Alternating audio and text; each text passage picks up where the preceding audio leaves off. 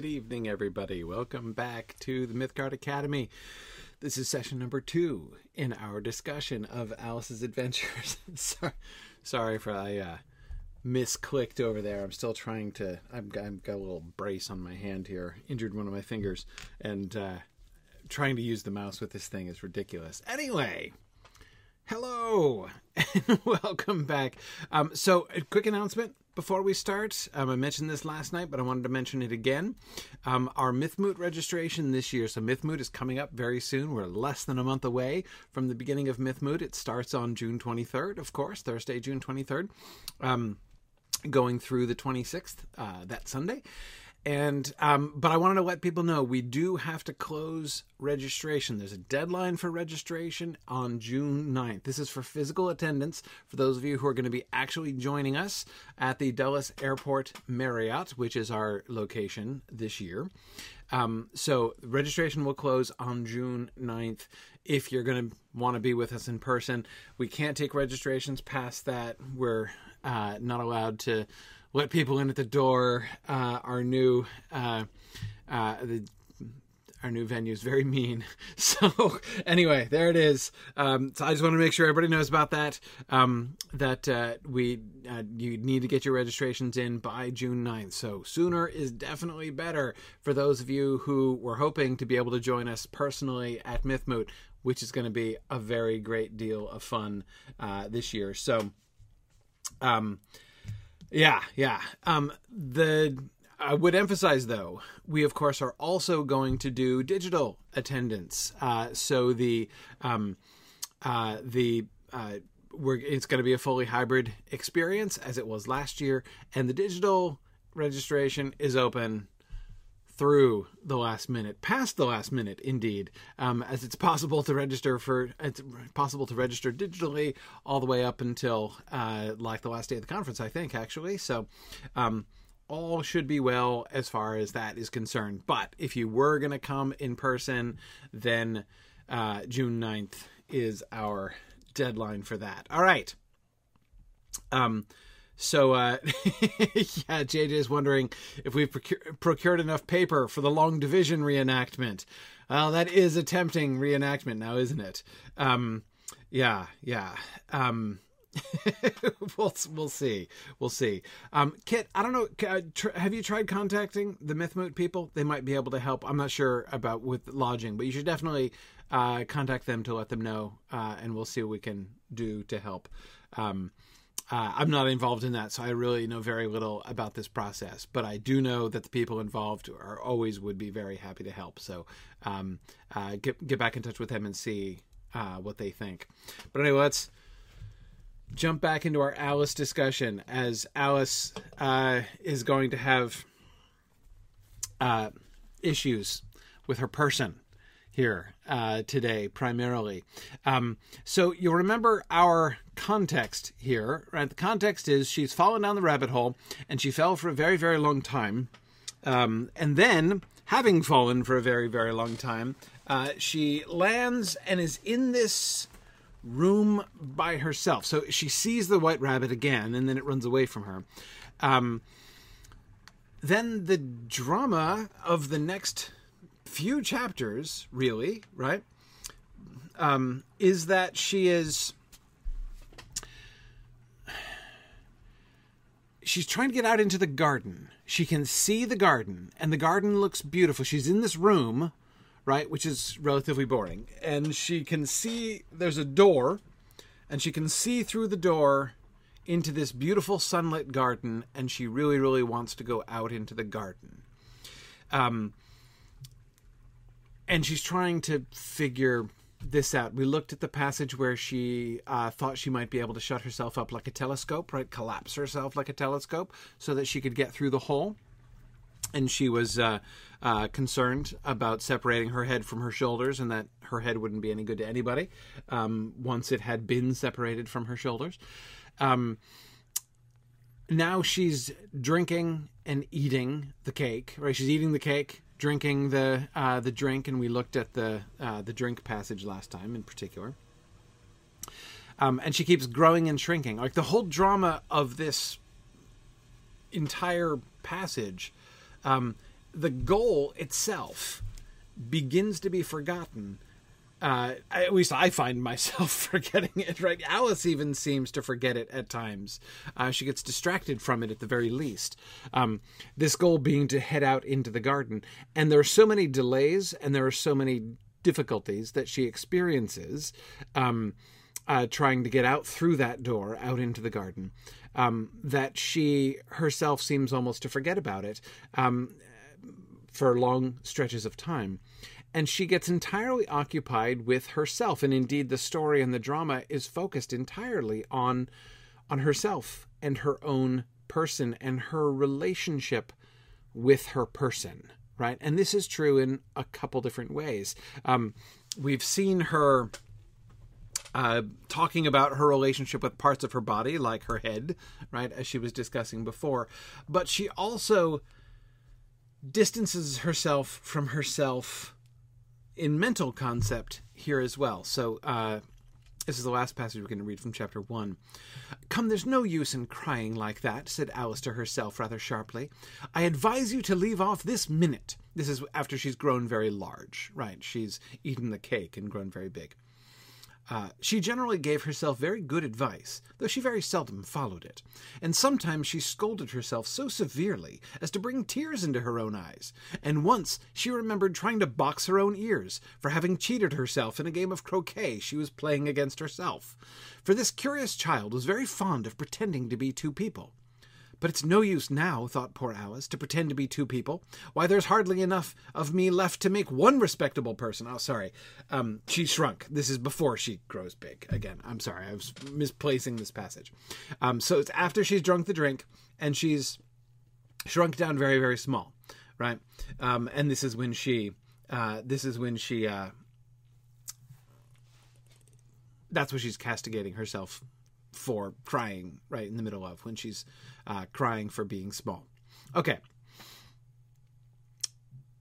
What do we see going on here? So first of all, a question I find myself asking all the time when I'm reading Lewis Carroll is, what is supposed to be happening here? Like, what am I reading? Like, what's going on even? Like, what matters in this story, if you see what I mean?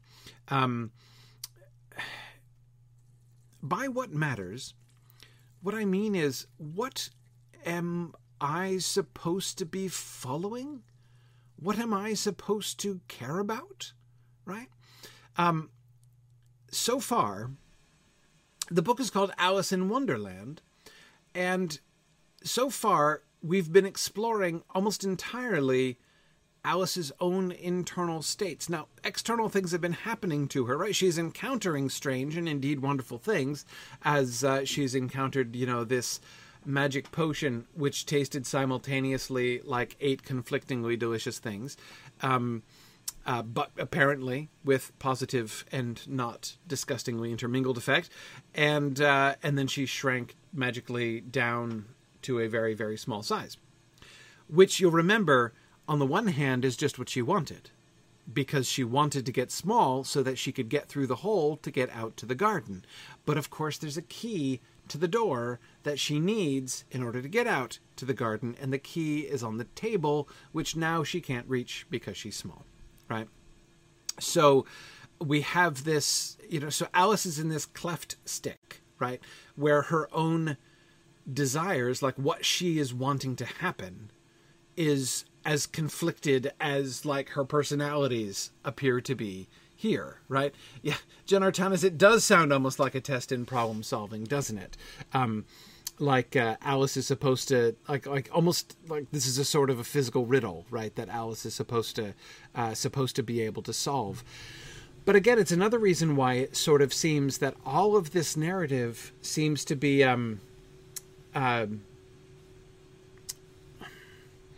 internal, right?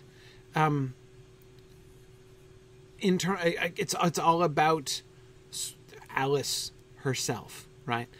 And here we see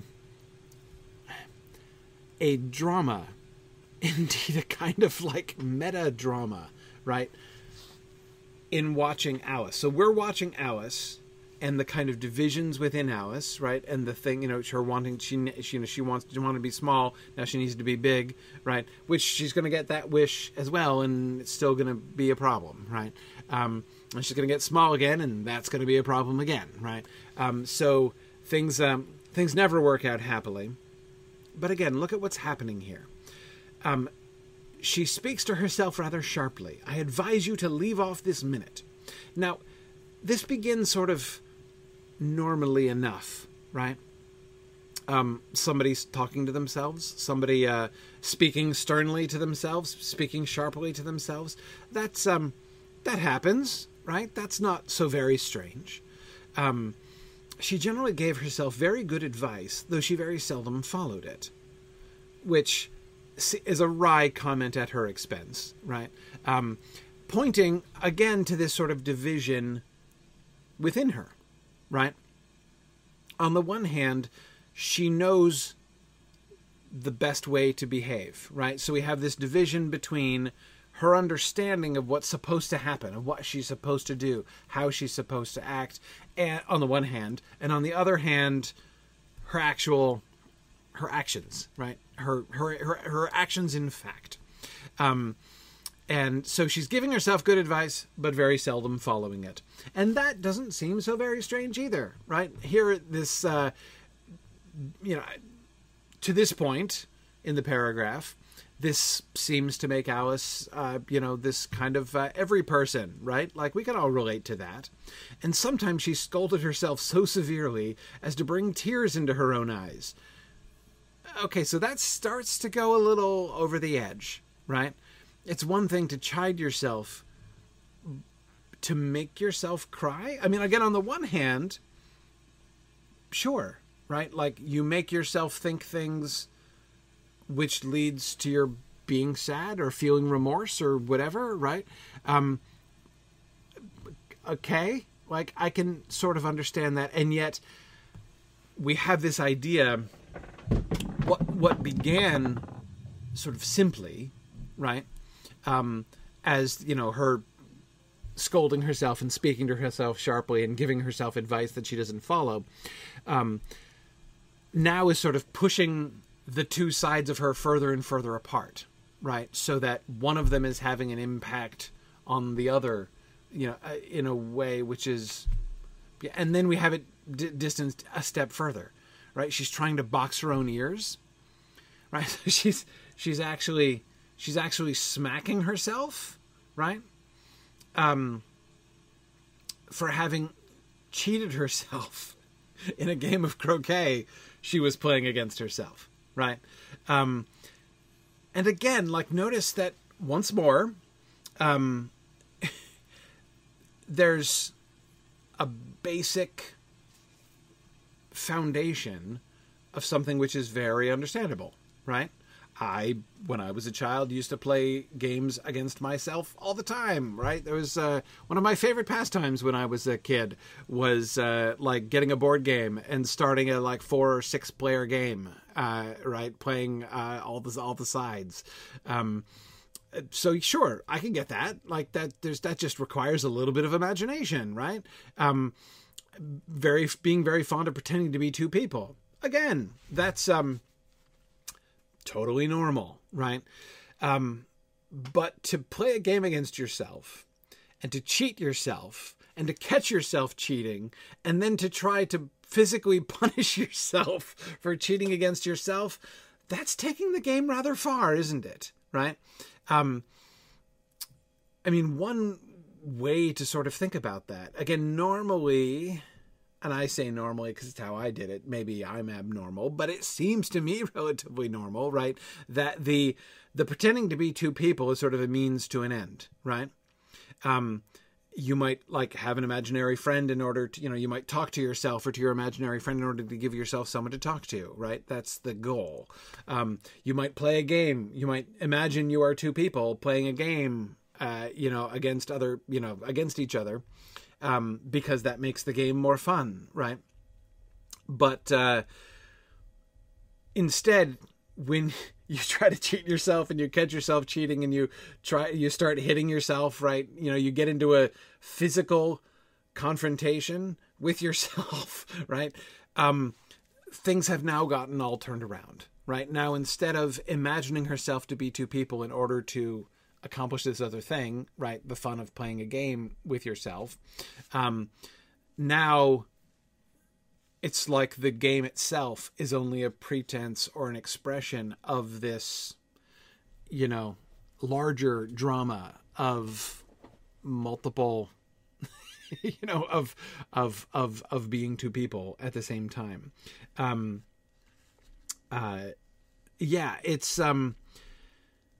It's a little strange. No, I agree, Jocelyn, that we do see kids doing this with each other and with dolls all the time, enacting punishments and chastising. Yes. And like, I'm not saying that like Alice is being immensely deviant, right? But this detachment, this questioning of like, who is she? And I love her conclusion here at the end, right? It's no use now, right, to pretend to be two people. Why, there's hardly enough of me left to make one respectable person, right? There's no use in pretending to be multiple people. It's not going to do any good, right? Because there's barely enough left to make even one person. This detachment from herself, just as we saw her detachment from her body, and we see it again, right? When she eats the cake and grows big, this is her response. "Curiouser and curiouser," cried Alice. She was so much surprised that for the moment she quite forgot how to speak good English. "Now I'm opening out like the largest telescope that ever was. Goodbye, feet." For when she looked down at her feet, they seemed to be almost out of sight. They were getting so far off. "Oh, my poor little feet. I wonder who will put on your shoes and stockings for you now, dears. I'm sure I shan't be able. I shall be a great deal too far off to trouble myself about you. You must manage the best way you can. But I must be kind to them," thought Alice, "or perhaps they won't walk the way I want to go. Let me see. I'll give them a new pair of boots every Christmas." And she went on planning to herself how she would manage it. They must go by the carrier, she thought, and how funny it'll seem, sending presents to one's own feet. And how odd the directions will look. "Alice's right foot, Esquire. Hearthrug, near the fender, with Alice's love." Oh dear, what nonsense I'm talking. So, right. Yeah, David says, based on what we know about her, I rather doubt Alice would be considered a respectable child in normal life. Yeah, it's interesting. C.S. Lewis uses Alice as an illustration in, I believe it's on stories, his essay on stories. And the illustration he uses is, to me, a little bit peculiar.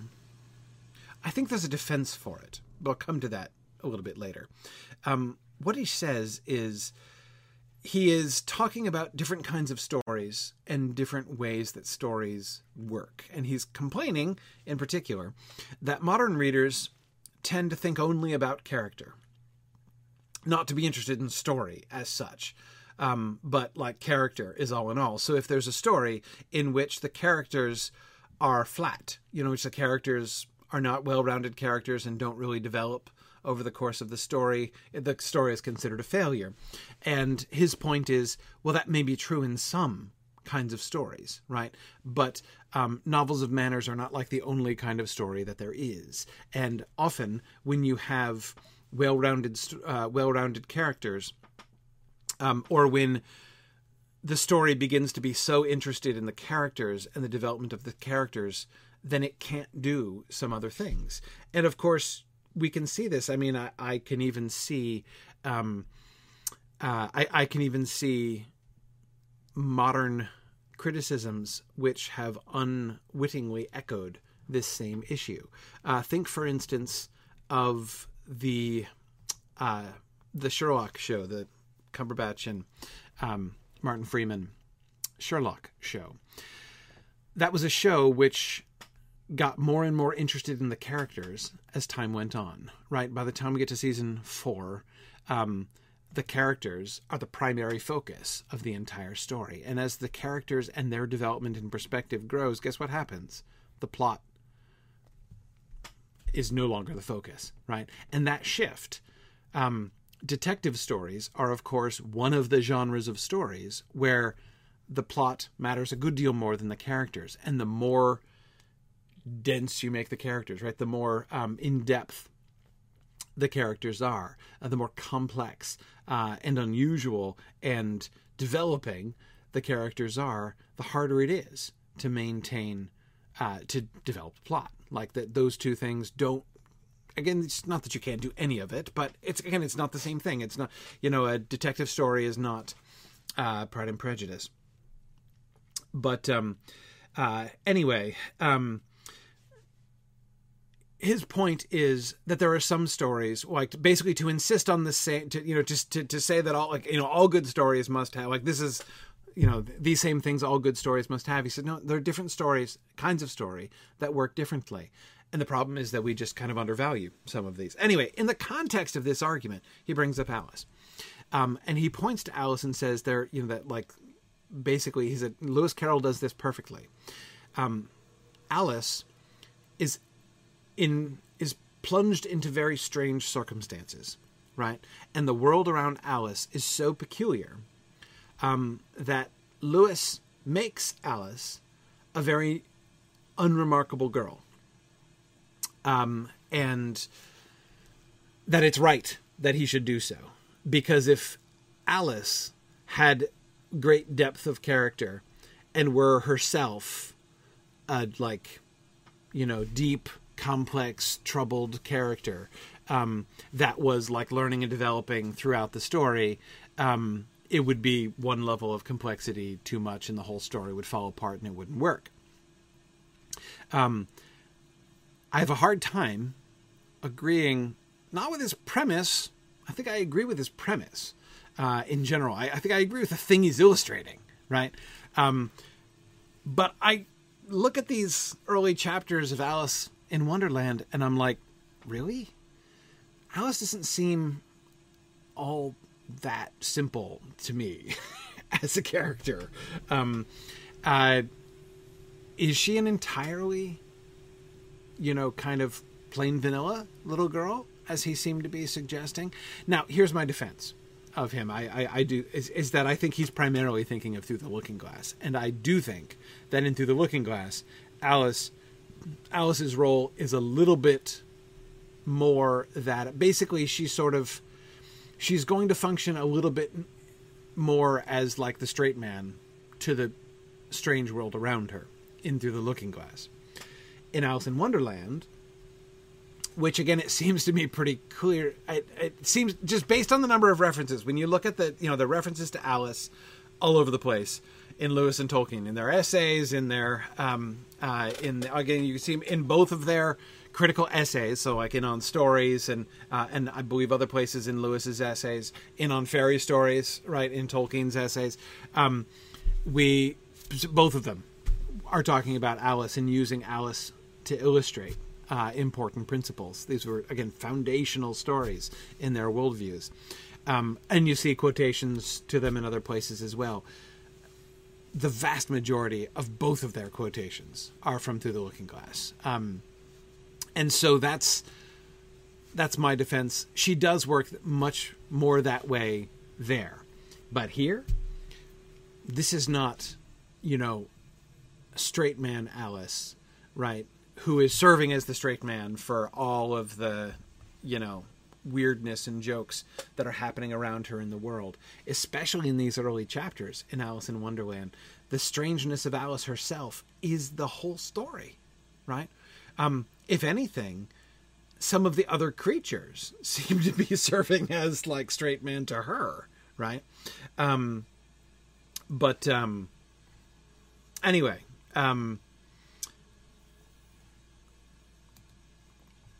Anyway, so back to Alice's feet here. The fact that she perceives her growth, she physically sees her feet getting further away as she grows. She grows to like 9 feet tall, right? we're told. And she sees her feet going away and says goodbye to them, right? Her concept here of her relationship with her own body is highly peculiar, right? On the one hand, she feels like she's leaving her feet entirely behind because she's going so very far away from them, right? And yet she's perfectly well aware that she is still connected to her feet, right? She has to, she must be kind to her feet, right? She can't just sever diplomatic relations with her feet entirely, right? Because if she does, then they might not walk the way that she wants to go, right? So she knows she's still connected with him, and indeed, they are still going to have the same relationship that they always had, right? In the sense of her walking around on them, right? So in this sense, she's well aware of the fact that her actual physical ensemble has not fundamentally changed, right? Changed in proportion only, but not in substance, right? And yet, she thinks of it in terms of a sort of a tearful separation. Oh, my poor little feet. She begins to think about her feet because she's abandoning her feet, right? Yeah, Mighty Felix, it does sound like, you know, she is going to become an absentee parent to her feet. Exactly.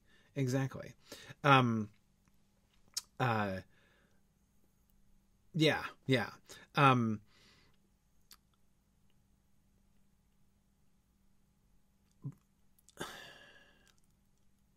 I shall be a great deal too far off to trouble myself about you. You must manage the best way you can. She thinks of their abandonment. Who will put on your shoes and stockings for you now, dears? Right? Yeah, and David, I think that what we see happening here, right, what we see Lewis playing with, is the idea of what does it mean to grow up? What is growing up about? Right? David says it seems to be more relevant for young children whose bodies are constantly changing on them, whereas we adults don't grow anymore except sideways, as Pippin would say. Yeah, exactly. And growing up, of course, is just what she's done. And you'll remember that she herself plays on this. She engages in some wordplay. She and the narrator both engage in some wordplay on this, right? When she says to herself, when she's like 9 feet tall, and she says, "Oh, you're, far too big a girl to talk like that or to cry over things like this," right?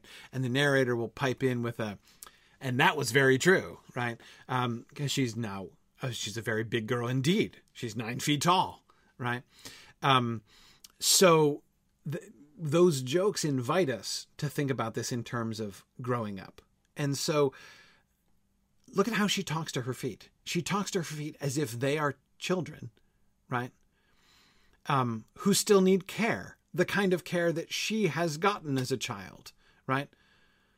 No doubt she remembers others helping her to put on her shoes and stockings for her, right? But then she became a big girl and able to put on her own shoes and stockings, right? But now she's growing up and leaving her feet behind, right? But her feet will still need someone to put their shoes and stockings on for them, right? Her feet are going to remain in this state of childishness, right? While she has grown up and is now very, very far removed from her feet, right? And notice, again, I shall be a great deal too far off to trouble myself about you, right? Now that I'm a big girl, I'm going to have these other considerations, right? I can't be bothered with childish things anymore. And so you're going to have to shift for yourself. It's like she's telling her feet that her feet need to grow up, right? Like she's growing up, right? She's separated herself. She's divided herself into two people, right? And kind of extrapolated outward this whole sense of growth and responsibility how she herself, we often see her, what sounds to me, I think that what we're hearing is her echoing things that were said to her, right? This happens very often with her theoretical conversations with Dinah, it seems to me, where she speaks to Dinah as a friend, but also addresses Dinah with a tone which I think is, I am to understand, is echoing tones in which she is spoken to by grown-ups as well. Yeah, absolutely. Growing up and leaving things behind is also relevant to the relationship of children and parents. Yes, absolutely.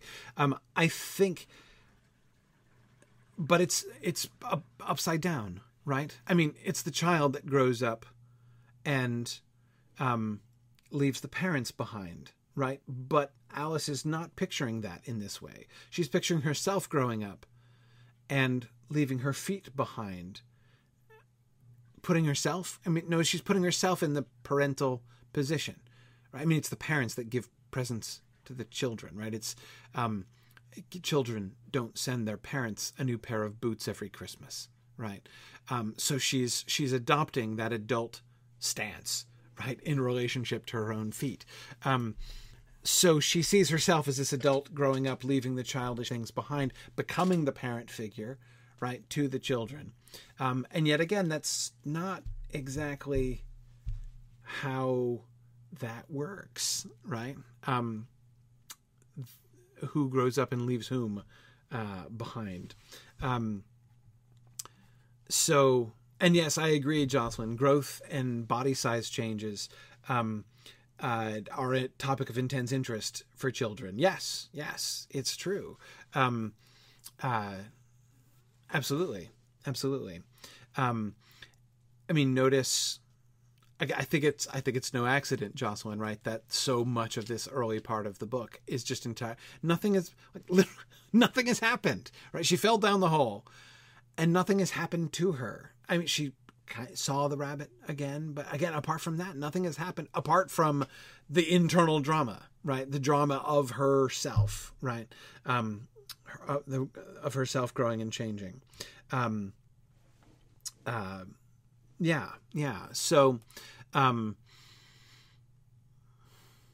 her adoption of that adult perspective, you must manage the best way you can, but I must be kind to them, right? But then again, the way she turns that around, so this sort of like noblesse oblige that she has towards her own feet, right? But she realizes her feet still have control, or perhaps they won't walk the way I want to go, right? Like I'm no longer going to be this unified person. I'm going to have to negotiate with myself. She was imagining herself being two people before. She quite enjoys imagining herself being two people. Now, she thinks that way automatically, and that, there's this gap, there's this difference between the different parts of her body. But the feet are still going to have power over her. She can't go anywhere without them. And she's planning how she's going to manage to send her boots presents. Now, here's the thing. I don't see any reason from within the text. I don't see any reason from within the text to believe that her body is changing in proportion. She's getting bigger. Now, I say in the text because the picture does show her strangely proportioned, right? The picture kind of seizes upon the reference. I'm opening out like the largest telescope that ever was, and shows her like neck as really long like a giraffe and stuff. But I have to say, I do not find the pictures very reliable indicators. Or let me say again, let me try and rephrase that a little bit differently. The pictures themselves do not seem to me to be a very trustworthy reading of the text. They do not always seem to be connected to the text. Or even in some places seem to me to be misunderstanding the text. And this seems to me to be one of those times that, yes, she's referring to telescopes because that was her metaphor. She was imagining herself shrinking down, right? Like a telescope is long and then it becomes small, right? And so that's the metaphor she used. If I could collapse myself like a telescope, I could get small and go through this little door, right? And now she's opening out like the largest telescope that ever was, right? But I don't think that that means like her neck and body is literally looking like a telescope at that time. It just means that she's growing really, really fast and not shrinking really like she was imagining to. I do believe that there was, how do you say, not always a unified vision between Lewis Carroll and the guy, and I'm totally sorry, blanking on the name of the guy, Tennille, was it? Who did the wood carvings, the traditional images. These were loved by the original audience of the books. John Tennille, thank you. Yeah. But I don't think either one of them, Lewis or Tennille, really loved each other's work, and neither of them wanted to work together on Through the Looking Glass. But they were forced. Like, the publisher was like, everyone is going to insist, like, this must happen. And so it did. But anyway, so yes, the woodcut picture of Alice that accompanies this shows her distorting, her body distorting. I don't see any evidence in the text, again, apart from that telescope reference, which does not seem to me to convey that. I don't see any evidence in the text that that's true. She's very large, but I think she's still proportional, which is one of the things that makes this rather strange, right?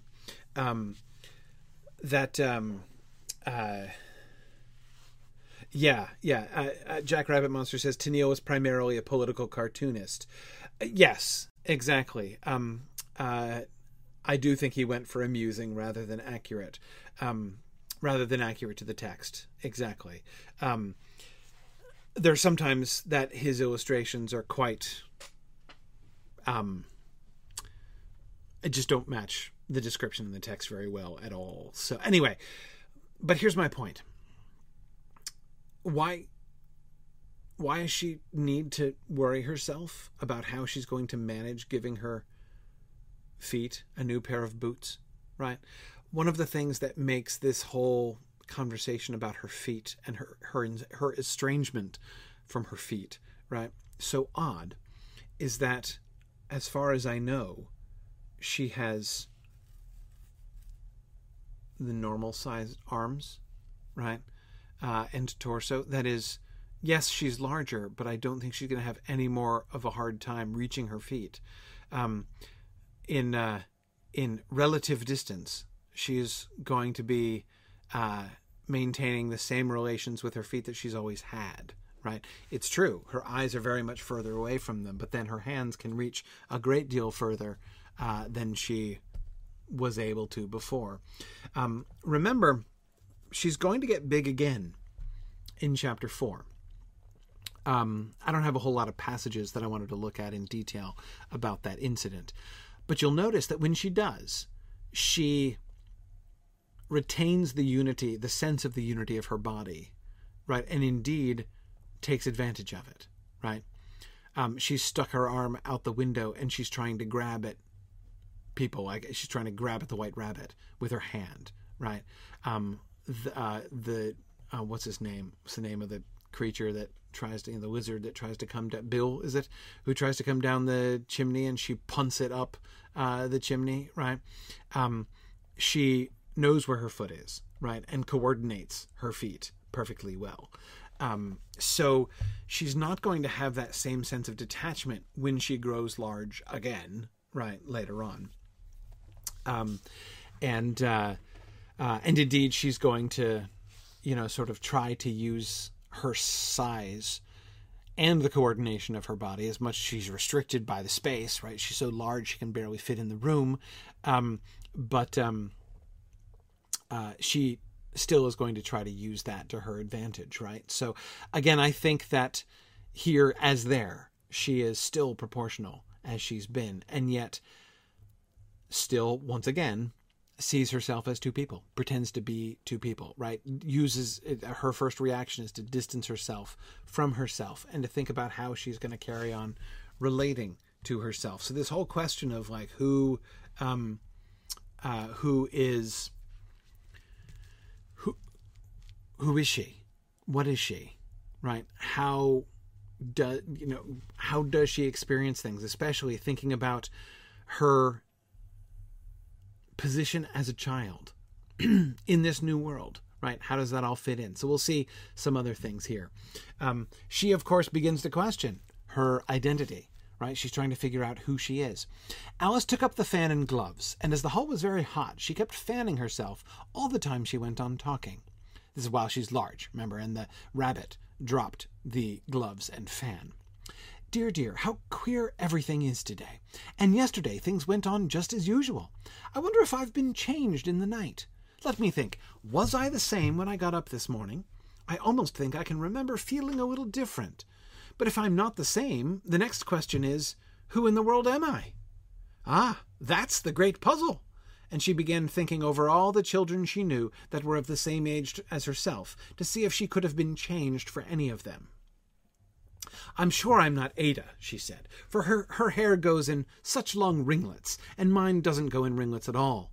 And I'm sure I can't be Mabel, for I know all sorts of things, and she knows such a very little. Besides, she's she, and I'm I, and, oh dear, how puzzling it all is. I'll try if I know all the things I used to know. Let me see. 4 times 5 is 12, and 4 times 6 is 13, and 4 times 7 is... Oh dear, I shall never get to 20 at that rate. However, the multiplication table doesn't signify. Let's try geography. London is the capital of Paris, and Paris is the capital of Rome, and Rome... No, that's all wrong, I'm certain. I must have been changed for Mabel. I'll try and say, how doth the little? And she crossed her hands on her lap, as if she were saying lessons, and began to repeat it, but her voice sounded hoarse and strange, and the words did not come the same as they used to do. Okay.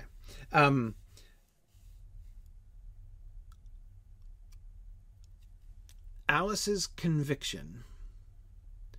She's changed, right? Yes, poor Mabel, indeed, JJ. Of course, for Tolkien fans, imagining Tolkien reading this, there's an irony here, right? Of course, Mabel was Tolkien's mom's name. So I'm sure this must have been a strange passage for Tolkien to read. But anyway, Alice, how queer everything is today. And yesterday things went on just as usual. I wonder if I've been changed in the night. Her immediate explanation, there's no question that a number of queer things have been happening to her today, right? From the first falling down the rabbit hole, from the first seeing a talking rabbit wearing a waistcoat and having a watch to put in his waistcoat pocket, right?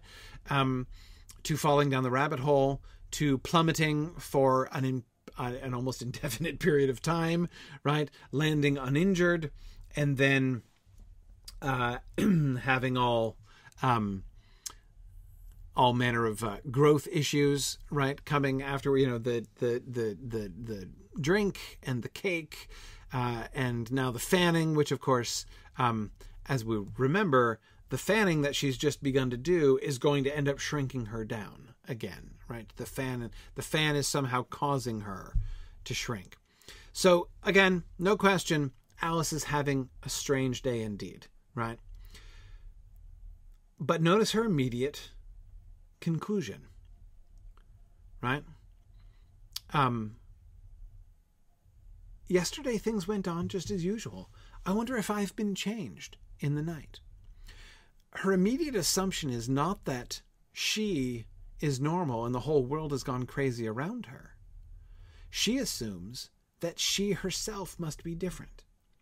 Alice identifies the cause of all of her rather peculiar experiences this day as being, it's not just that it's all about her, it's all due to her, right? She is the cause of, if things are different, she must be the one that's different, right? And this is itself a fascinating thing about Alice, right?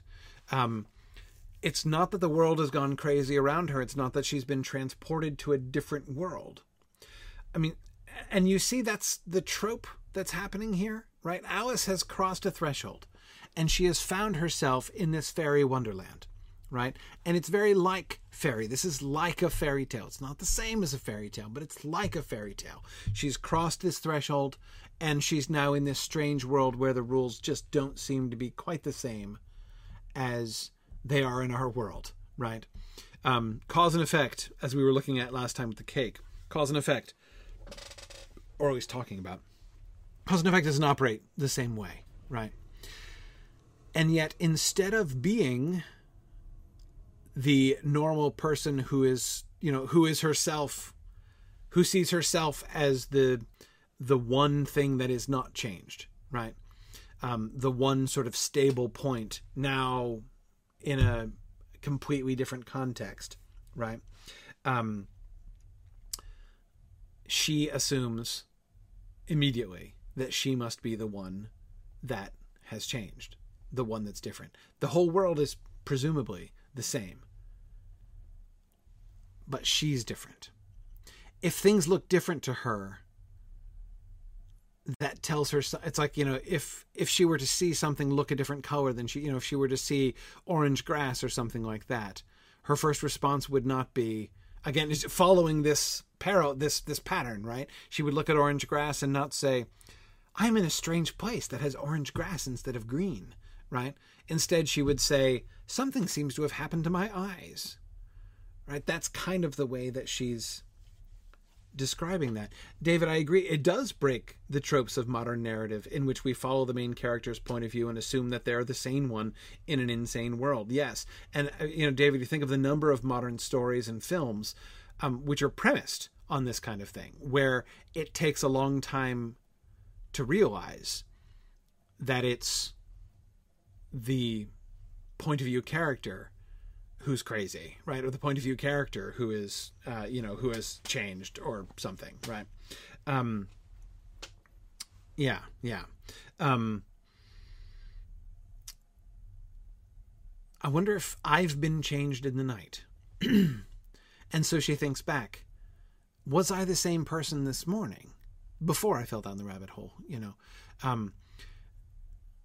other words, notice she's imagining herself as the root cause, not just like something changed me when I fell down the hole or something like that, right? But again, the hole itself, the entire inception of the experience originated in her when she woke up or something, right? And she thinks maybe she felt a little different when she woke up. And then she leaps to the immediate conclusion, which when she states it, feels so logical and yet is so strange, right? If I'm not the same, the next question is, who am I? The combination, the simultaneous insistence upon the stability and instability of the world that question implies is kind of staggering, right? On the one hand, it applies this radical instability. I have changed, and therefore everything about, I can expect that nothing about the world is going to operate in the way that it did, that I used to know it, because I'm different now, right? And yet, there's this stability, like the middle ground of I've changed, and so therefore I'm still me, but I'm a little different than I was. That's not possible, right? If she's different than she was, well, then that means she's obviously somebody else now, right? She can't be Alice anymore if she's changed. So if the world is different, she must have changed. if she's changed, she has to be somebody else. And so the only thing that's left is trying to figure out whom she must be. Because it must be somebody she knows, right? She hasn't become a strange and new person. She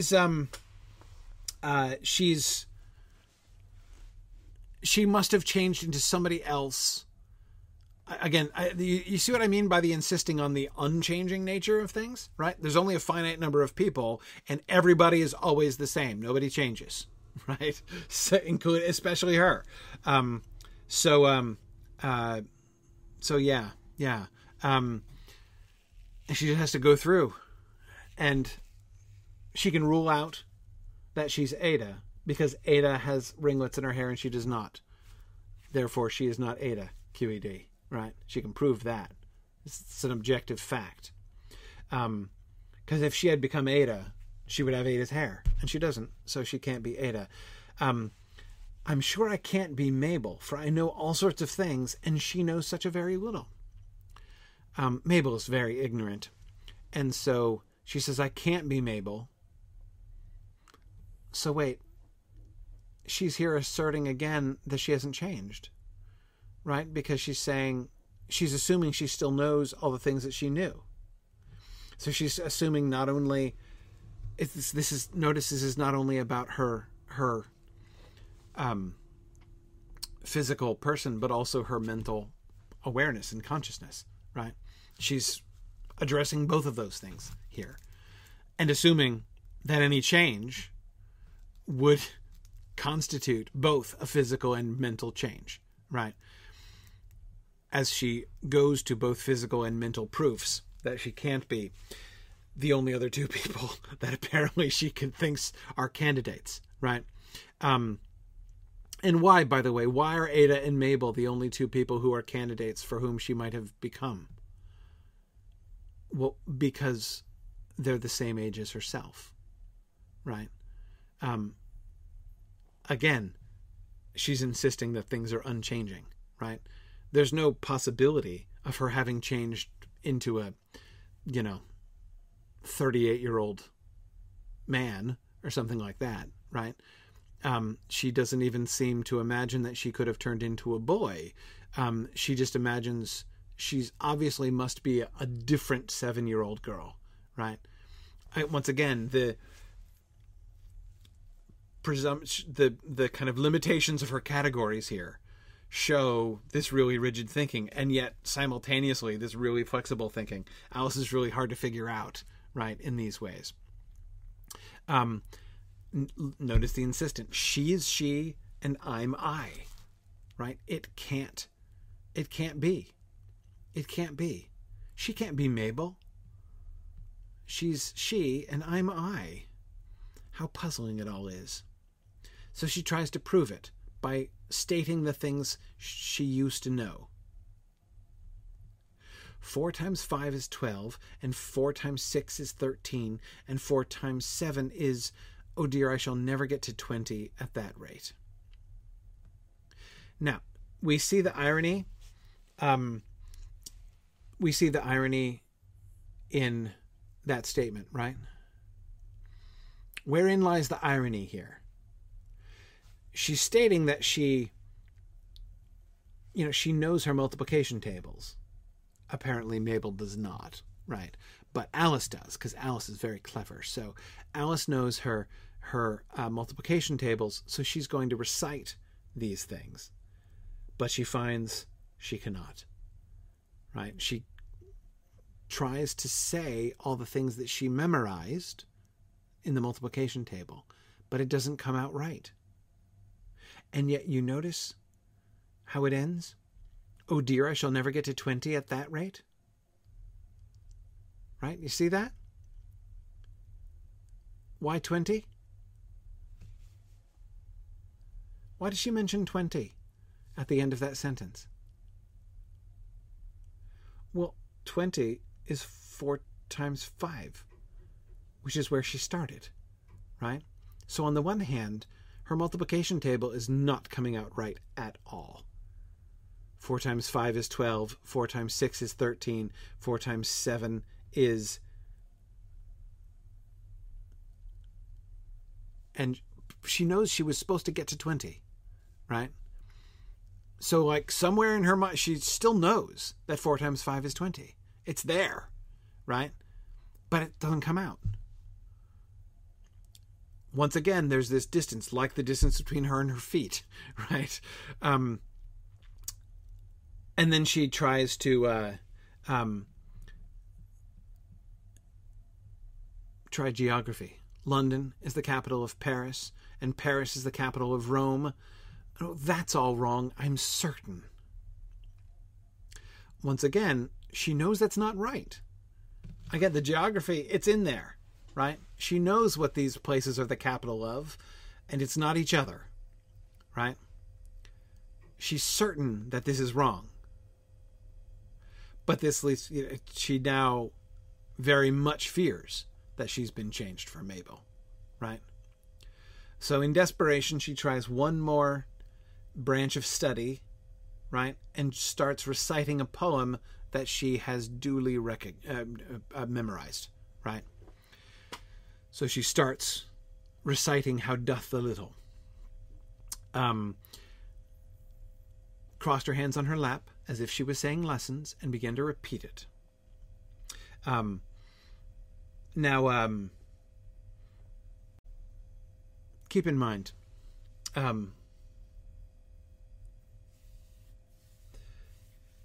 keep in mind, yes, JJ, this is an actual known poem. We'll get there in a minute.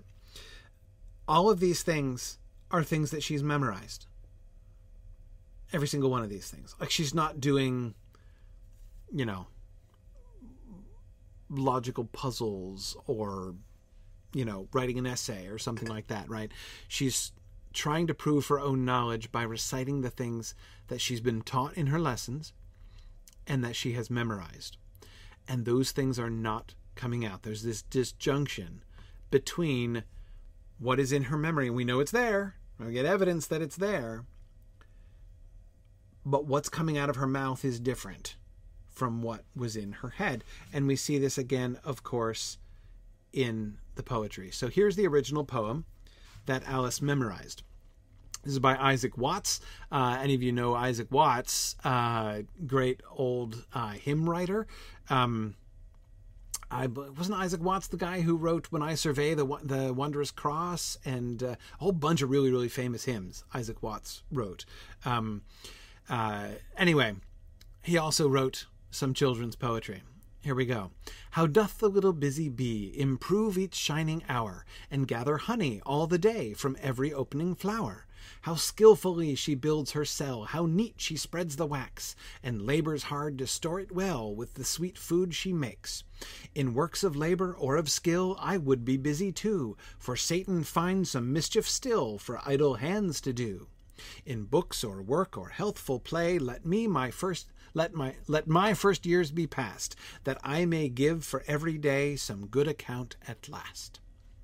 That is an improving poem, right?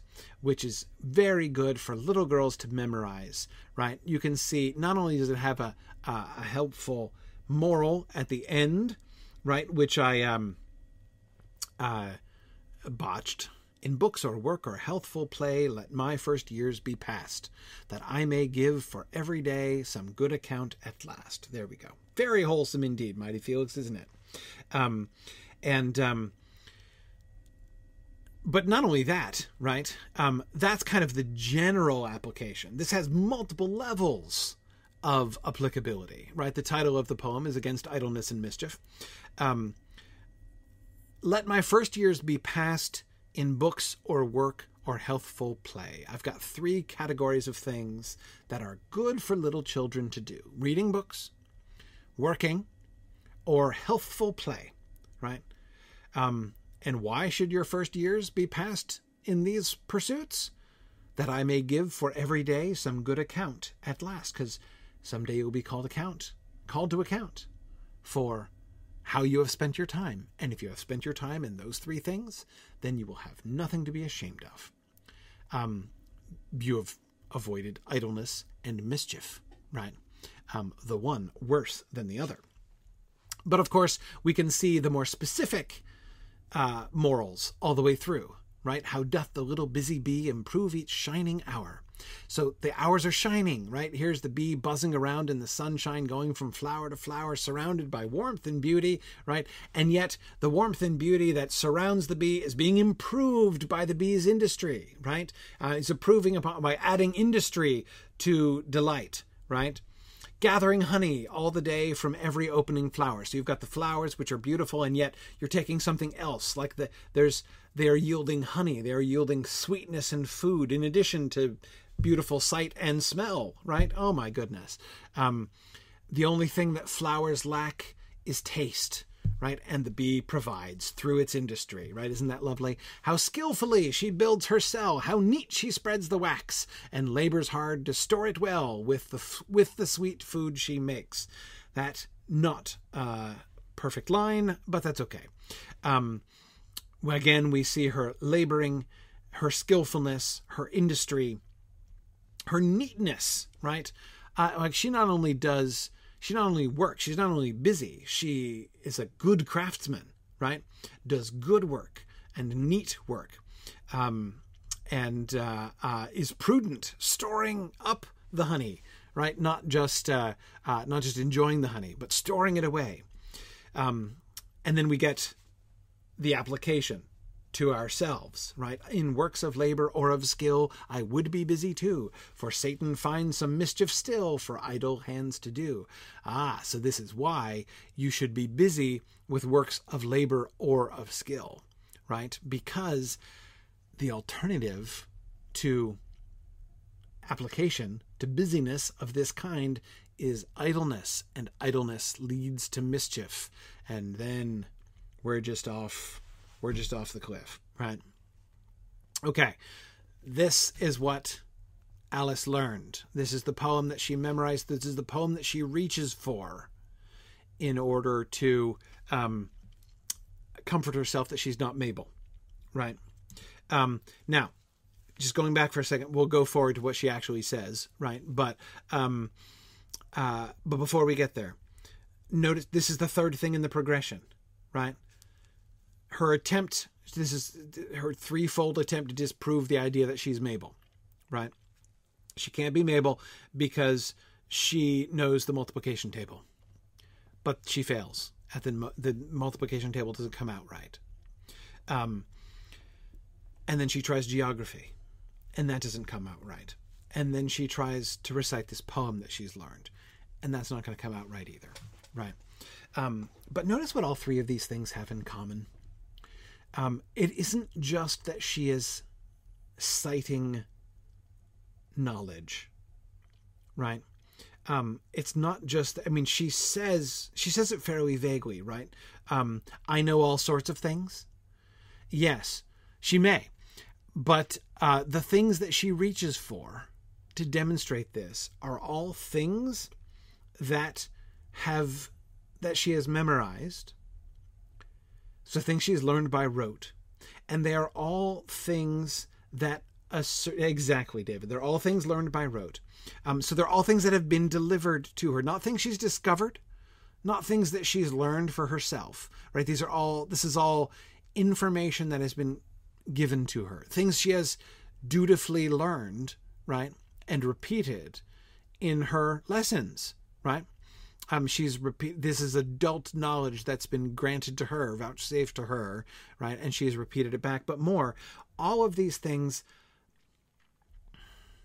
are very orderly and assert order, right? The multiplication table, very orderly, right? This stating of these simple and absolute facts. What is 4 times 5, right? There can be no debate about this. Normally, there can be no debate about this. And of course, the multiplication table itself is very appealingly orderly as well, right? It works in multiple different directions, and it's always the same, whichever direction you go. The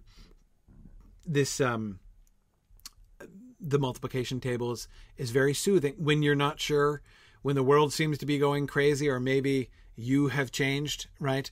She's trying to reassert order, both in her ability to recite, like, I have learned my lessons and I can show you, but also here is the multiplication table, right? Here is math and how it works. Here's geography, right?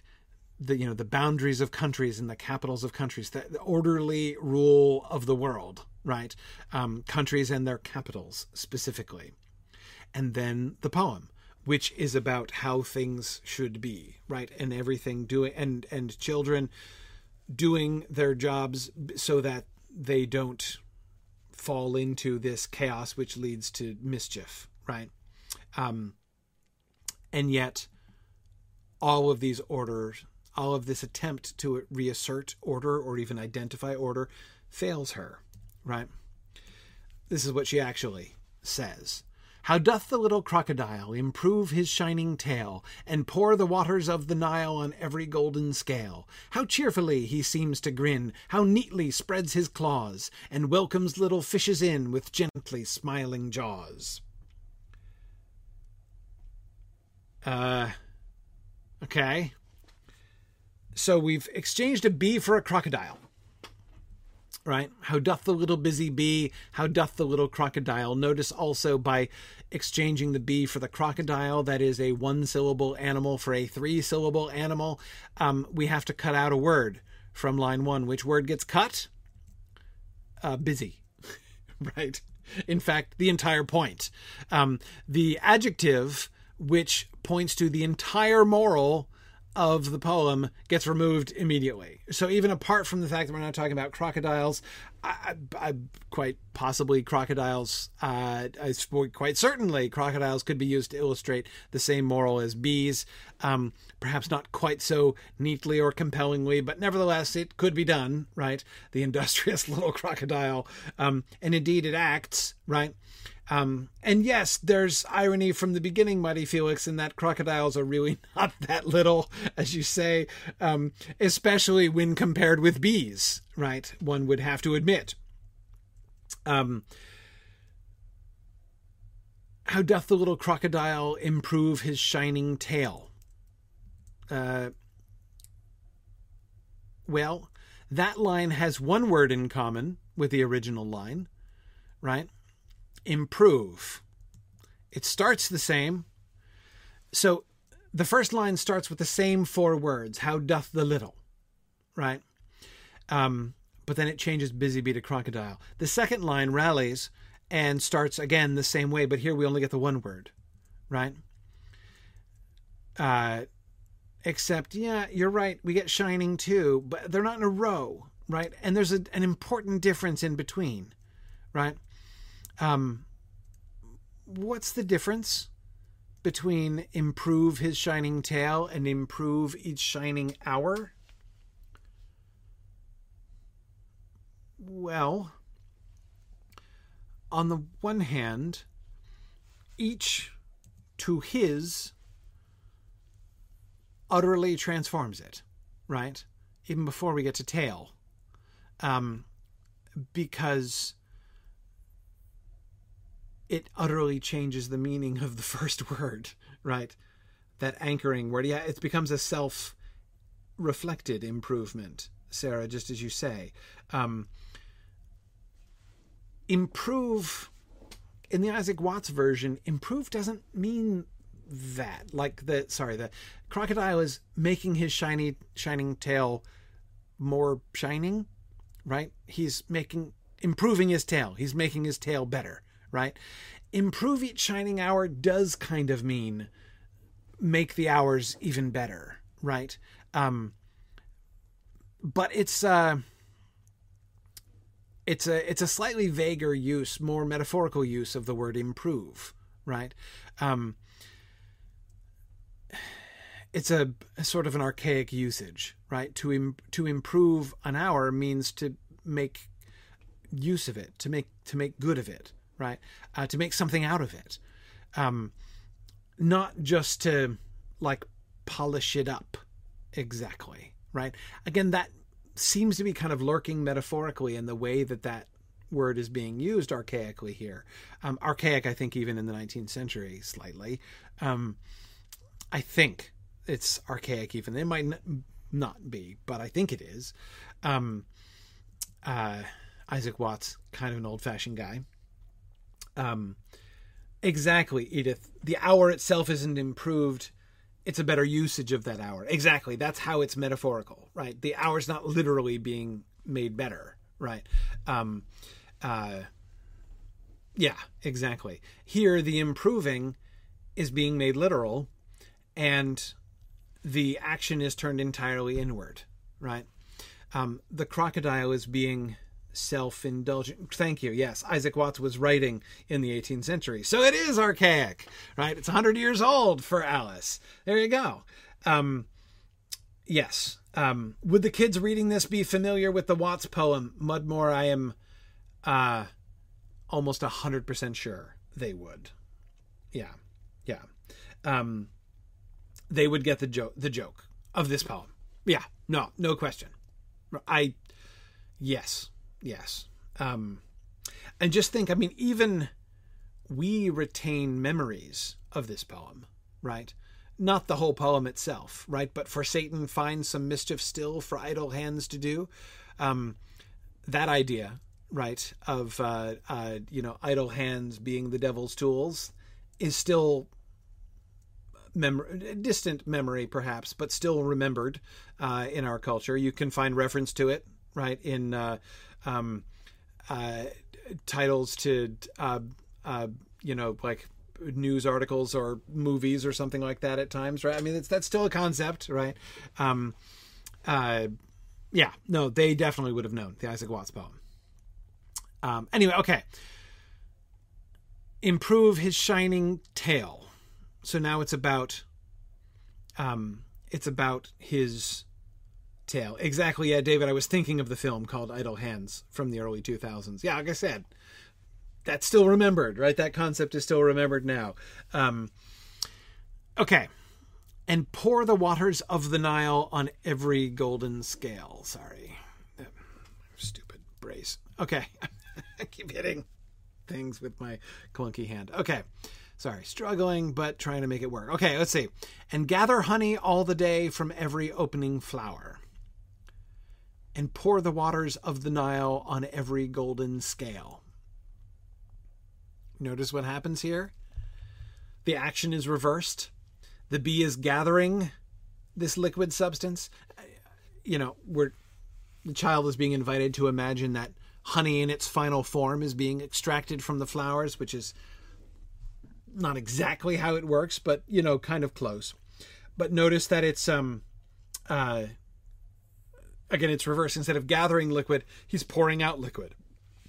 Pour the waters of the Nile on every golden scale. Okay, so he's pouring waters on his, that's how he's improving his shining tail, right? Yeah, Cecilia, thank you. I thought, but I had a moment of doubt, so I didn't say it. But yeah, this is the guy who wrote Joy to the World, the Christmas Carol, Isaac Watts. Yeah, a super famous hymn writer. Wrote lots and lots of things. Thanks. Yeah, I was about to say it, and then I'm like, wait, am I right about that? I doubted myself for a moment, so I didn't say it. But yes, Joy to the World. Got our help in ages past when I survey the wondrous cross. Yeah, Isaac Watts. All over the place, man. Hugely famous hymn writer. Okay, anyway. And gather honey all the day from every opening flower.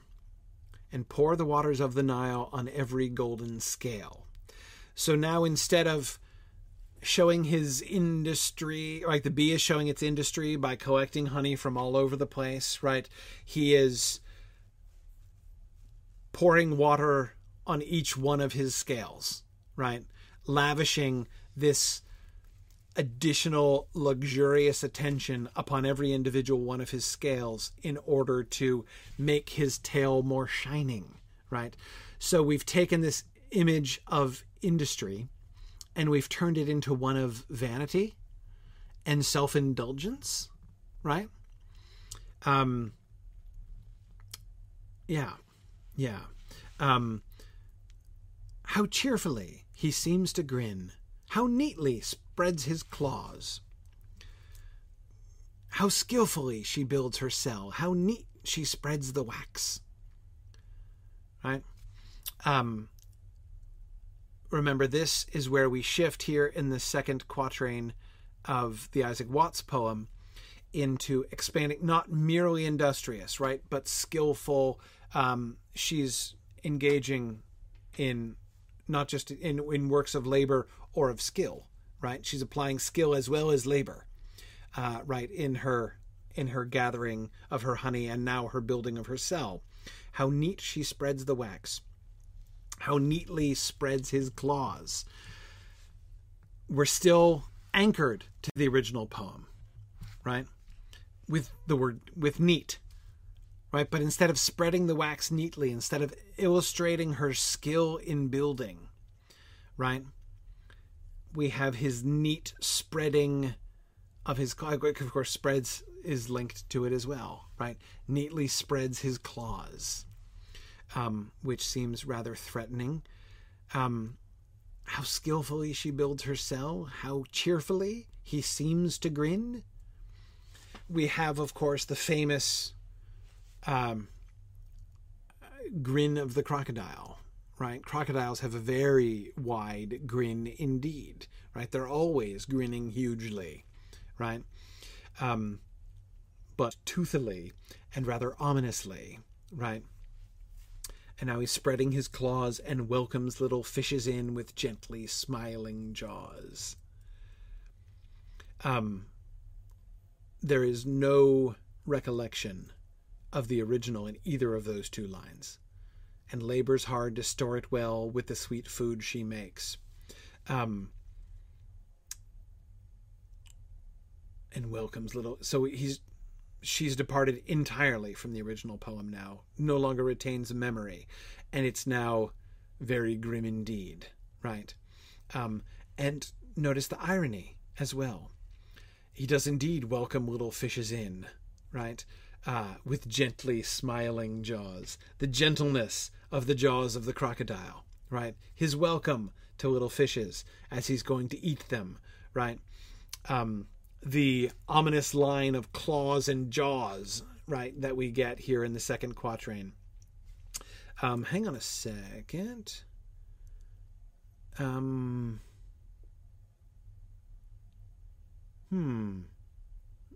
Interesting. Okay. That's fascinating. I thought for a second that he changed Alice, that Lewis Carroll changed the rhyme scheme too, but he doesn't change his rhyme scheme, right? But he does do something to it. So notice this is ABAB all the way through. Crocodile, tail, Nile, scale, grin, claws, in, jaws, right?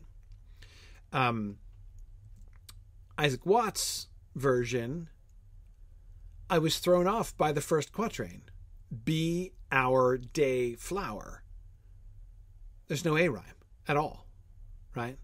Now in the second quatrain, sell, wax, well, makes is, I think in the early 18th century, wax and makes would have rhymed much better than it does in modern English, modern American English, I would add.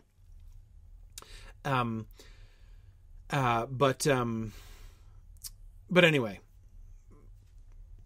I'm gonna read that one still as a rhyme anyway. The second quatrain is ABAB, but the first one is not. The busy bee breaks the rhyme scheme at the beginning, which is interesting, isn't it? And Alice fixes the rhyme scheme. This works perfectly now all the way through. And you'll notice what else gets fixed. And labors hard to store it well with the sweet food she makes. The rhythm of that line is really quite bad. And labors hard to store it well with the sweet food she makes. 6 syllables. Okay, and the problem is, it would work fine, except the meter wants there to be a stressed syllable on the word the. And the tongue rebels against stressing the word the. Right? You just can't get yourself to say, with the sweet food she makes. Right? Yeah, exactly. Super awkward, Buddy Felix. You can't really do that. right? I mean, it won't play. It won't scan. Right? You just can't. The is like the last word. Maybe right? Even that, sometimes you do stress when you're stressing the indefiniteness of the article, right? But the, sometimes, again, if you're stressing the definiteness of the article, maybe, but still, with the sweet food she makes, super awkward, right?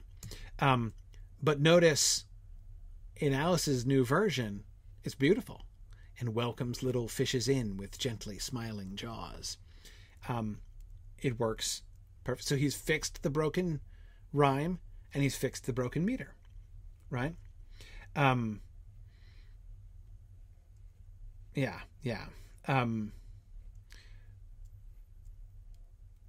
That's really interesting. And yes, I agree. Conceptually, there's a parallel between the crocodile and the bee in the second quatrain, right? We've got the skillfulness of the workmanship of the bee in the second quatrain, but the point of it, right? I mean, this is, of course, for Isaac Watts, a double lesson, right? Because she's not only working skillfully and beautifully, right? This wax is really neat, but also it's also good work, right? The labor is for a purpose. It does a job to store well the sweet food that she's made, right? So showing prudence as well as skill, adding prudence to skill in industry, right? Oh my goodness, this is just the greatest thing ever, right? The crocodile is also gathering in food and storing food away in his jaws, right? Welcoming the little fishes in with gently smiling jaws. It's parallel in a way. It's also reversed in a way, right? Instead of storing it away to be eaten later, he's eating the little fishes all now, right? Yeah. That's there's some tension. There's some tension there, right? Notice, do you catch the other thing that happened right before the start of the poem? It's not just that the words don't come out right. Her voice doesn't come out right. She began to repeat it, but her voice sounded hoarse and strange, and the words did not come the same as they used to do. There's this disjunction, which was implied before, right? She still clearly knows what 4 times 5 is, right? But it won't come out right. She knows what the capitals are of the different countries in Europe, but they don't come out right. She knows how doth the little, but the words don't come the same as they used to do, and her voice doesn't even come the way that it used to do. So, and she fears that she really must be Mabel after all, right? So again, this disjunction of identity that we get from Alice, we started this evening looking at the passage where we see she likes to imagine herself to be 2 different people, right? Now she's just trying to find out which person she is. And it seems to be a different person. She was afraid she was moving to a different mailing address from her feet before as she was growing, right? Now there seems to be some kind of disconnection. Like now her brain and her tongue are not living at the same address anymore, right? And this is all very perplexing to Alice, and she doesn't understand. Yeah, I don't know if Mabel sounds like that, JJ, or not, but we'll see. Look at this. So her foot slips, and she falls up to her chin in salt water. She's been fanning herself, remember, this whole time, right? And apparently getting small. As she said these words, her foot slipped, and in another moment, splash, she was up to her chin in salt water. Her first idea was that she had somehow fallen into the sea, and in that case, I can go back by railway, she said to herself. Alice had been to the seaside once in her life, and had come to the general conclusion that wherever you go on the English coast, you find a number of bathing machines in the sea, some children digging in the sand with wooden spades, and then a row of lodging houses, and behind them a railway station. However, she soon made out that she was in the pool of tears, which she had wept when she was 9 feet high. I wish I hadn't cried so much, said Alice, as she swam about, trying to find her way out. I shall be punished for it now, I suppose, by being drowned in my own tears. That will be a queer thing, to be sure. However, everything is queer today. Okay, so a bathing machine, that's, Mighty Felix, have you seen like the boxes on poles that got carried into the water, right? That's a bathing machine.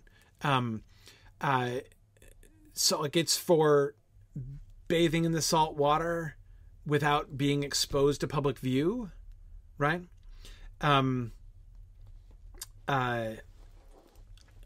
Yeah, that's what a bathing machine is. Okay. She's in salt water. Therefore, she can get back home by railway. This is good news. She's in salt water, so there must be a train nearby.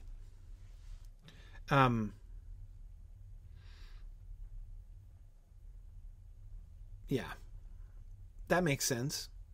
Do you see the logic underlying that conclusion? Do you see what the logic hinges on? Right?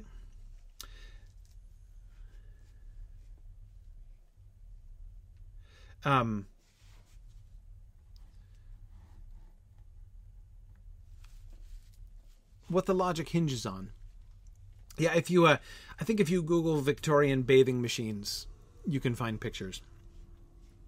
Some are more or less elaborate. Some were just boxes on poles that people carried in to the ocean. Sometimes it's like a whole little house, like a little outbuilding, right? That would get backed into the water and then pulled out by animals, by horses or donkeys or something. Yeah, there's lots of different options. It was a modesty thing because you can't wear all of your clothes in swimming. That's not possible. So, not to mention that being in the water does rather immodest things to your apparel anyway, right? So, yeah, it's a modesty thing. Anyway, okay. Notice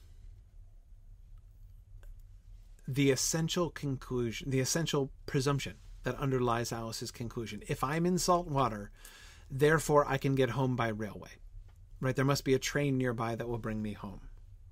Why? Because she had been to the seaside once. And her conclusion was, wherever you go on the English coast, you find a number of bathing machines in the sea, some children digging in the sand with wooden spades, then a row of lodging houses, and behind them a railway station. How did she come to that conclusion? Well, because apparently that's what she saw when she went to the coast, when she went to the seaside, right? This is a description, I'm presuming, right, of the seaside experience that Alice had when she went there. And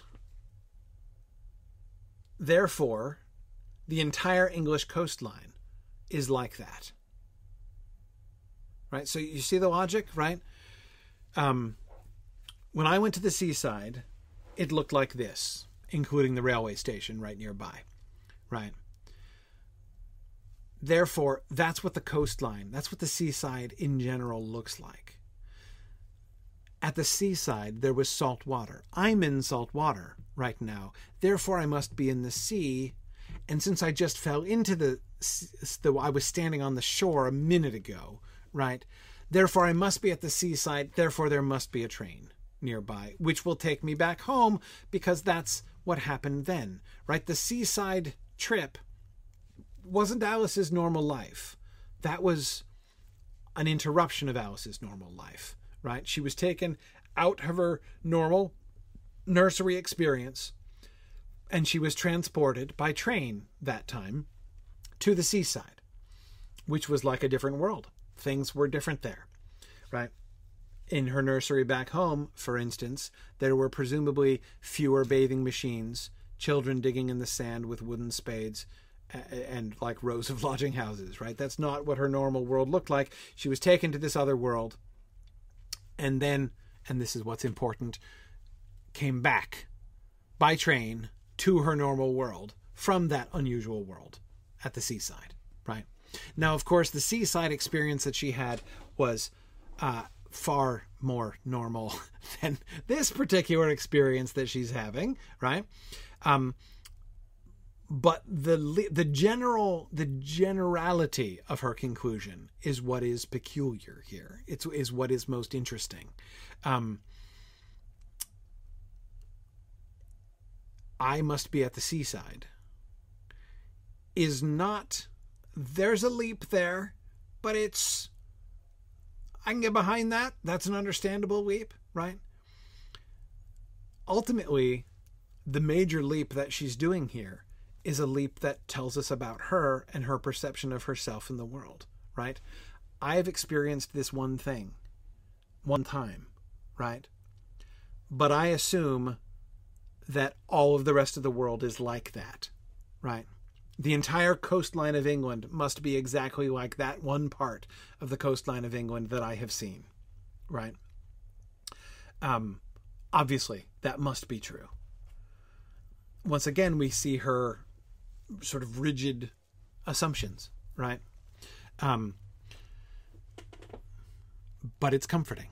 There is order in the world, and one of the things that is orderly about the world is that there are railway stations right behind the row of lodging houses, behind every inch of the seaside, right? And she knows many things, right? Like, for instance, the ocean is salt water. She knows that, right? That I think she probably did not even just learn by rote, right? That she's learned by experience. And she's applying that experience very admirably, right? But ultimately, what is she actually in? She's actually in the pool of tears which she herself had wept. In fact, the world that she is currently in is not the world that she thinks, right? The real world doesn't quite work the way that she thinks, but maybe that's a forgivable assumption she's made. Instead, she has created the sea of the salt water that she's now threatening to drown in her own tears, right? The very tears which she was advising herself very sharply not to make earlier. Remember, that was where we started tonight's class, right? With her rebuke of herself, that she should not cry so much. And it was particularly ridiculous to cry when she is such a big girl. As a 9-foot tall girl, right, is a very big girl indeed, and so should certainly not be crying. But she did, and now she's floating in the salt water of the pool of her own tears. It's, I guess, not quite like boxing yourself in the ears, but it's a little bit like that, right? As little diminutive Alice is now suffering from something that large, big girl Alice did. Again, there are multiple Alices, right? And the one Alice is suffering from not heeding the advice. When did she give that advice? Oh, when she was little, before. And it was when she was big that she was not heeding that advice, right? And now she's little again, and now she's suffering for the thing that the other Alice did by not listening to her advice. So in fact, her sense of her own division, her pretending to be two people, she might have felt at the time there wasn't enough of her to make one respectable person. But in fact, she was quite wrong, right? She did become two people. And now we're seeing that the other Alice should very definitely have listened to her advice, right? Very strange.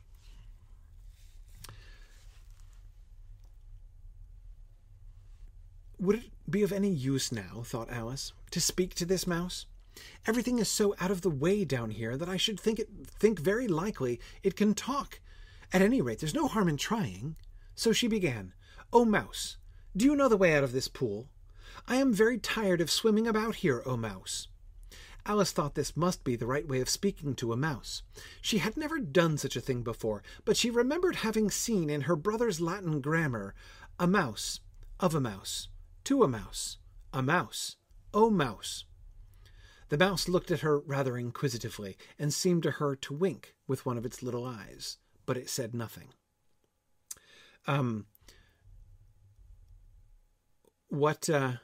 Why did her brother's Latin grammar say a mouse, of a mouse, to a mouse, O mouse?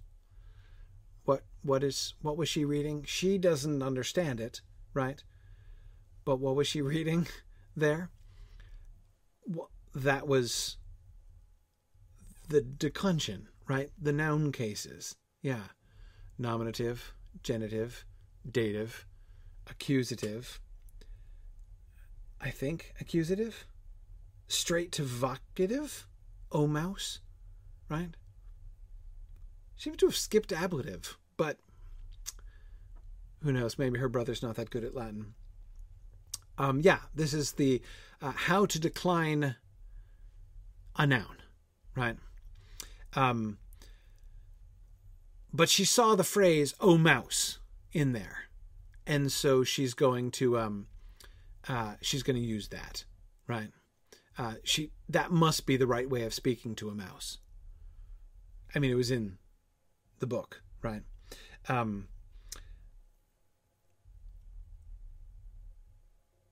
Perhaps it doesn't understand English, thought Alice. I dare say it's a French mouse, come over with William the Conqueror. For with all her knowledge of history, Alice had no very clear notion how long ago anything had happened. Right? So she knows that there was this French person, William the Conqueror, who came over to England a while back. And perhaps he brought this mouse with him. And so therefore it's a French mouse. So she began again, "Où est ma chatte?" which was the first sentence in her French lesson book. The mouse gave a sudden leap out of the water and seemed to quiver all over with fright. Of course, we know what she has just said in French to the mouse, right? Well, Alice's audience would know because they would probably be using the same French lesson books as Alice did. Où est ma chatte means where is my cat, right? The mouse gave a sudden leap out of the water and seemed to quiver all over with fright. "Oh, I beg your pardon," cried Alice hastily, afraid she had hurt the poor animal's feelings. "I quite forgot you didn't like cats." "Not like cats?" cried the mouse in a shrill, passionate voice. "Would you like cats if you were me?" Oh, it does speak English. Yeah, and Arwen, I also thought at first that he was making an amo, amas, amat joke, right? Which is the famous illustration of how to conjugate a verb, right? The verb to love, right? Amo, amas, amat, amamus, amatis, amant, right? Even I remember memorizing that a long time ago. I don't think so, though. When he did it's pretty clear that he's looking at the noun cases, right? Nominative, genitive, dative. That seems pretty clear. But when you say it, it begins to sound like amo, amas, amat, the repetition of mouse that way. But anyway, okay. So the mouse understands her French, but then speaks in English in a shrill, passionate voice. "Would you like cats if you were me?" Right? The very first thing that this mouse does, so Alice says a sentence from her French grammar with no regard for the mouse at all, right? Alice is being quite self-absorbed here, in a sense, right? Really, it wouldn't have taken much thoughtfulness to realize that maybe "where is my cat" would be a rude thing to say to a mouse whose acquaintance you're looking to cultivate, right? Not just a mere reference to cats, right? But that sentence, "Where's my cat?" Right? I mean, it sounds like a threat, doesn't it? Right? So we see her not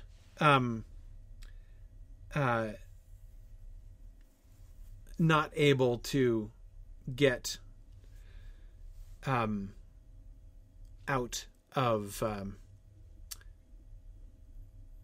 of her own head, right? She likes to pretend that she's two people, but she's not doing a very good job of putting herself into the perspective of someone else, namely the mouse, right? She thinks only from her own perspective, and we'll see her continue to make this mistake, right? She continually keeps bringing up Dinah and saying, "I would like to introduce you to Dinah," right? She makes this mistake again and again and again. And you're right. Her French is in fact incorrect. How is it incorrect exactly? What's wrong with her French? Her French hasn't come out right either, which we shouldn't be surprised by, as nothing that she's memorized has come out right yet. What's wrong with her French? And why has she made this mistake?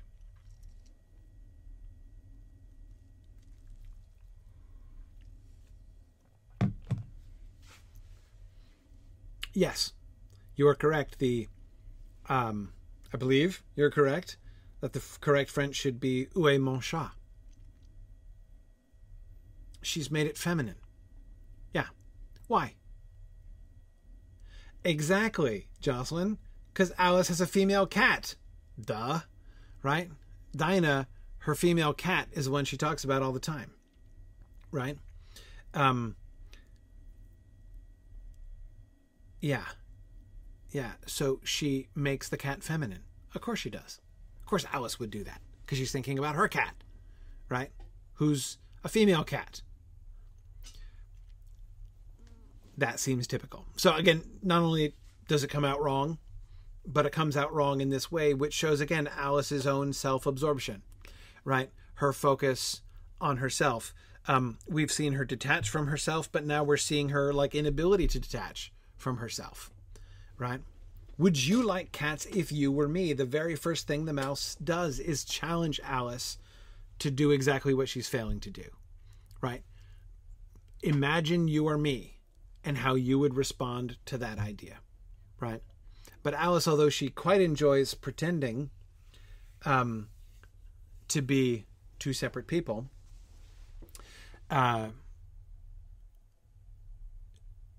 doesn't seem to do that, right? Very good. Jackrabbit, excellent. Now that's something that even fewer modern readers pick up. The mouse's grammar is incorrect. English grammar. Would you like cats if you were me? It should not be "if you were me." It should be "would you like cats if you were I?" would be the correct way to say it. You should use the nominative case. Now, modern English speakers, at least in America, have almost wholly lost track of this. And when they try to do it correctly, they make it wrong when it would have been right half the time, right?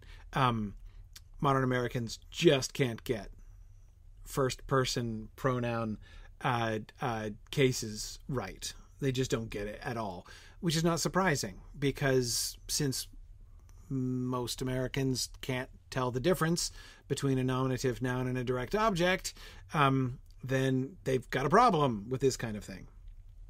But anyway, you'll remember we saw this before, right? "Curiouser and curiouser," cried Alice.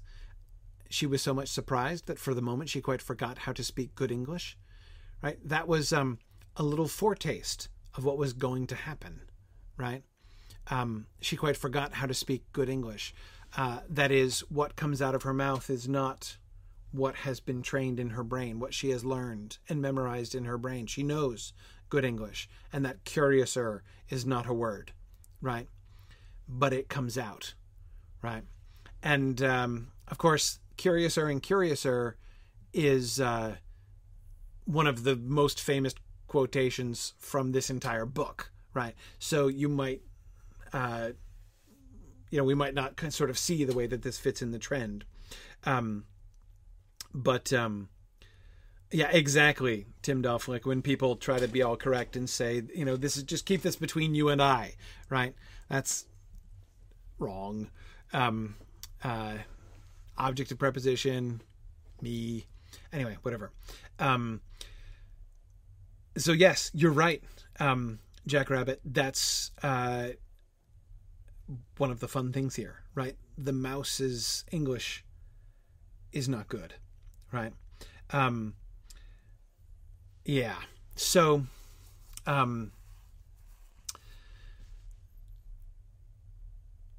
what's happening here, right? What do we see? Again, you see how this all fits into this interesting but kind of conflicting trend. I was talking about like flexibility and rigidity simultaneously, right? In Alice's perspective, the kinds of assumptions that she makes. Now, one or two of you was trying to sort of defend Alice, right? At her age, this kind of thing is totally normal. Sure, it is, but I think that misses the point, right?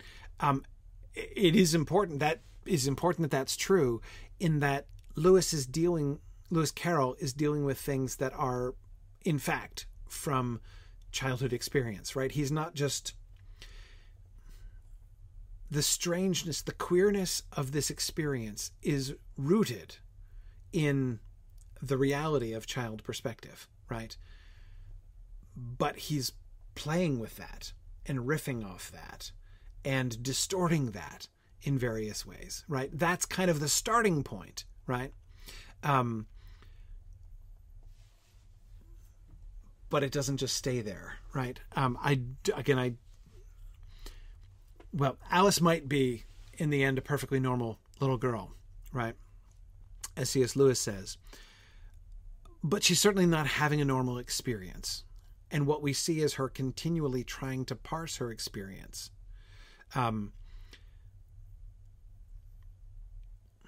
Again, notice the link. She can't communicate. She fails all the way through to communicate with a mouse, right? Because she keeps bringing up cats, and when not cats, dogs, right? She just can't get out of her own perspective and into the mouse's perspective. She keeps putting her foot into it, right? Because she believes that, because she's speaking from her own perspective. She's speaking about things that she wants to talk about, that are comforting to her. The memory of her cat is very comforting. We saw her thinking of her cat while she was plummeting down the hole, right? But of course, it's not going to be comforting to a mouse. But remember the way that she parsed this entire experience, right? There must be something different about me. It's all about me, right? I must have woken up differently. I must be somebody else. And that's why I'm having all of these strange experiences that aren't like my normal experiences. And yet I'm going to assume that things are like my normal experiences and that there must be trains near the seaside no matter where I am. I'm in salt water and therefore must be near a train because that's how my world works, right? So again, simultaneously, too flexible and too rigid, right? And of course, the sea that she is swimming in currently is in fact the sea of her tears. Indeed, in other words, yes, she actually did make this world, right? This strange world that she's living in.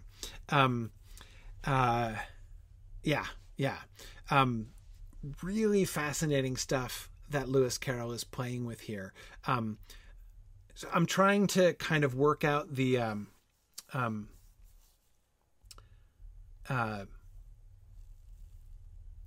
boundaries here, right? The kind of frontiers along which the queerness of this queer world is operating. We're going to come back to, look at that. I almost got to chapter 3, but actually I'm not going to talk about too many things in chapters 3 and 4. So this is okay. Having seen some of these things, we'll see how this proceeds. We get the caucus race. I don't have too many things to say about the caucus race. I'm more interested in the mouse's speech, with which he's going to dry Alice off.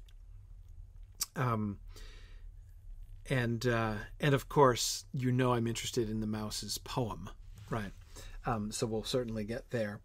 But go ahead, keep reading chapter 5 and 6. We'll see how far we get.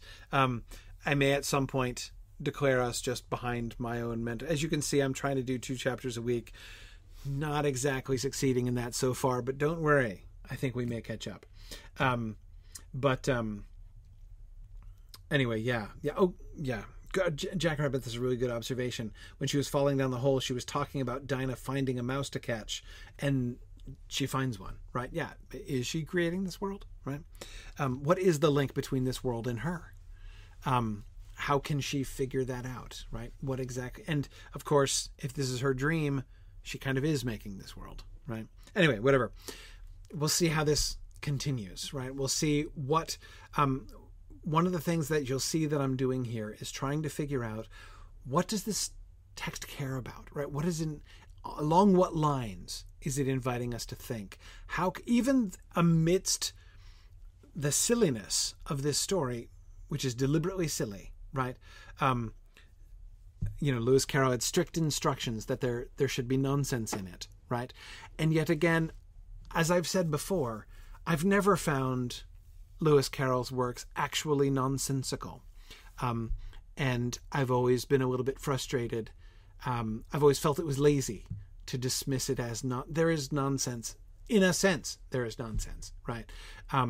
But it is not merely random. It is not merely arbitrary. And I feel like every modern retelling of this story misses this fact.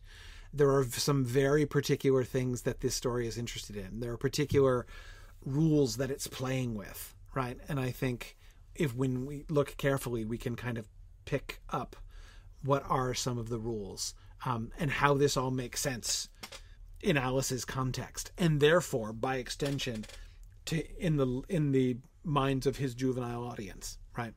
Anyway, more on this next time. We'll be back next week. Should be able to be back for the next few weeks. So see you next week. 5 and 6, we'll get to blue caterpillars smoking hookahs next time with any luck. Thanks, everybody. Have a good night now.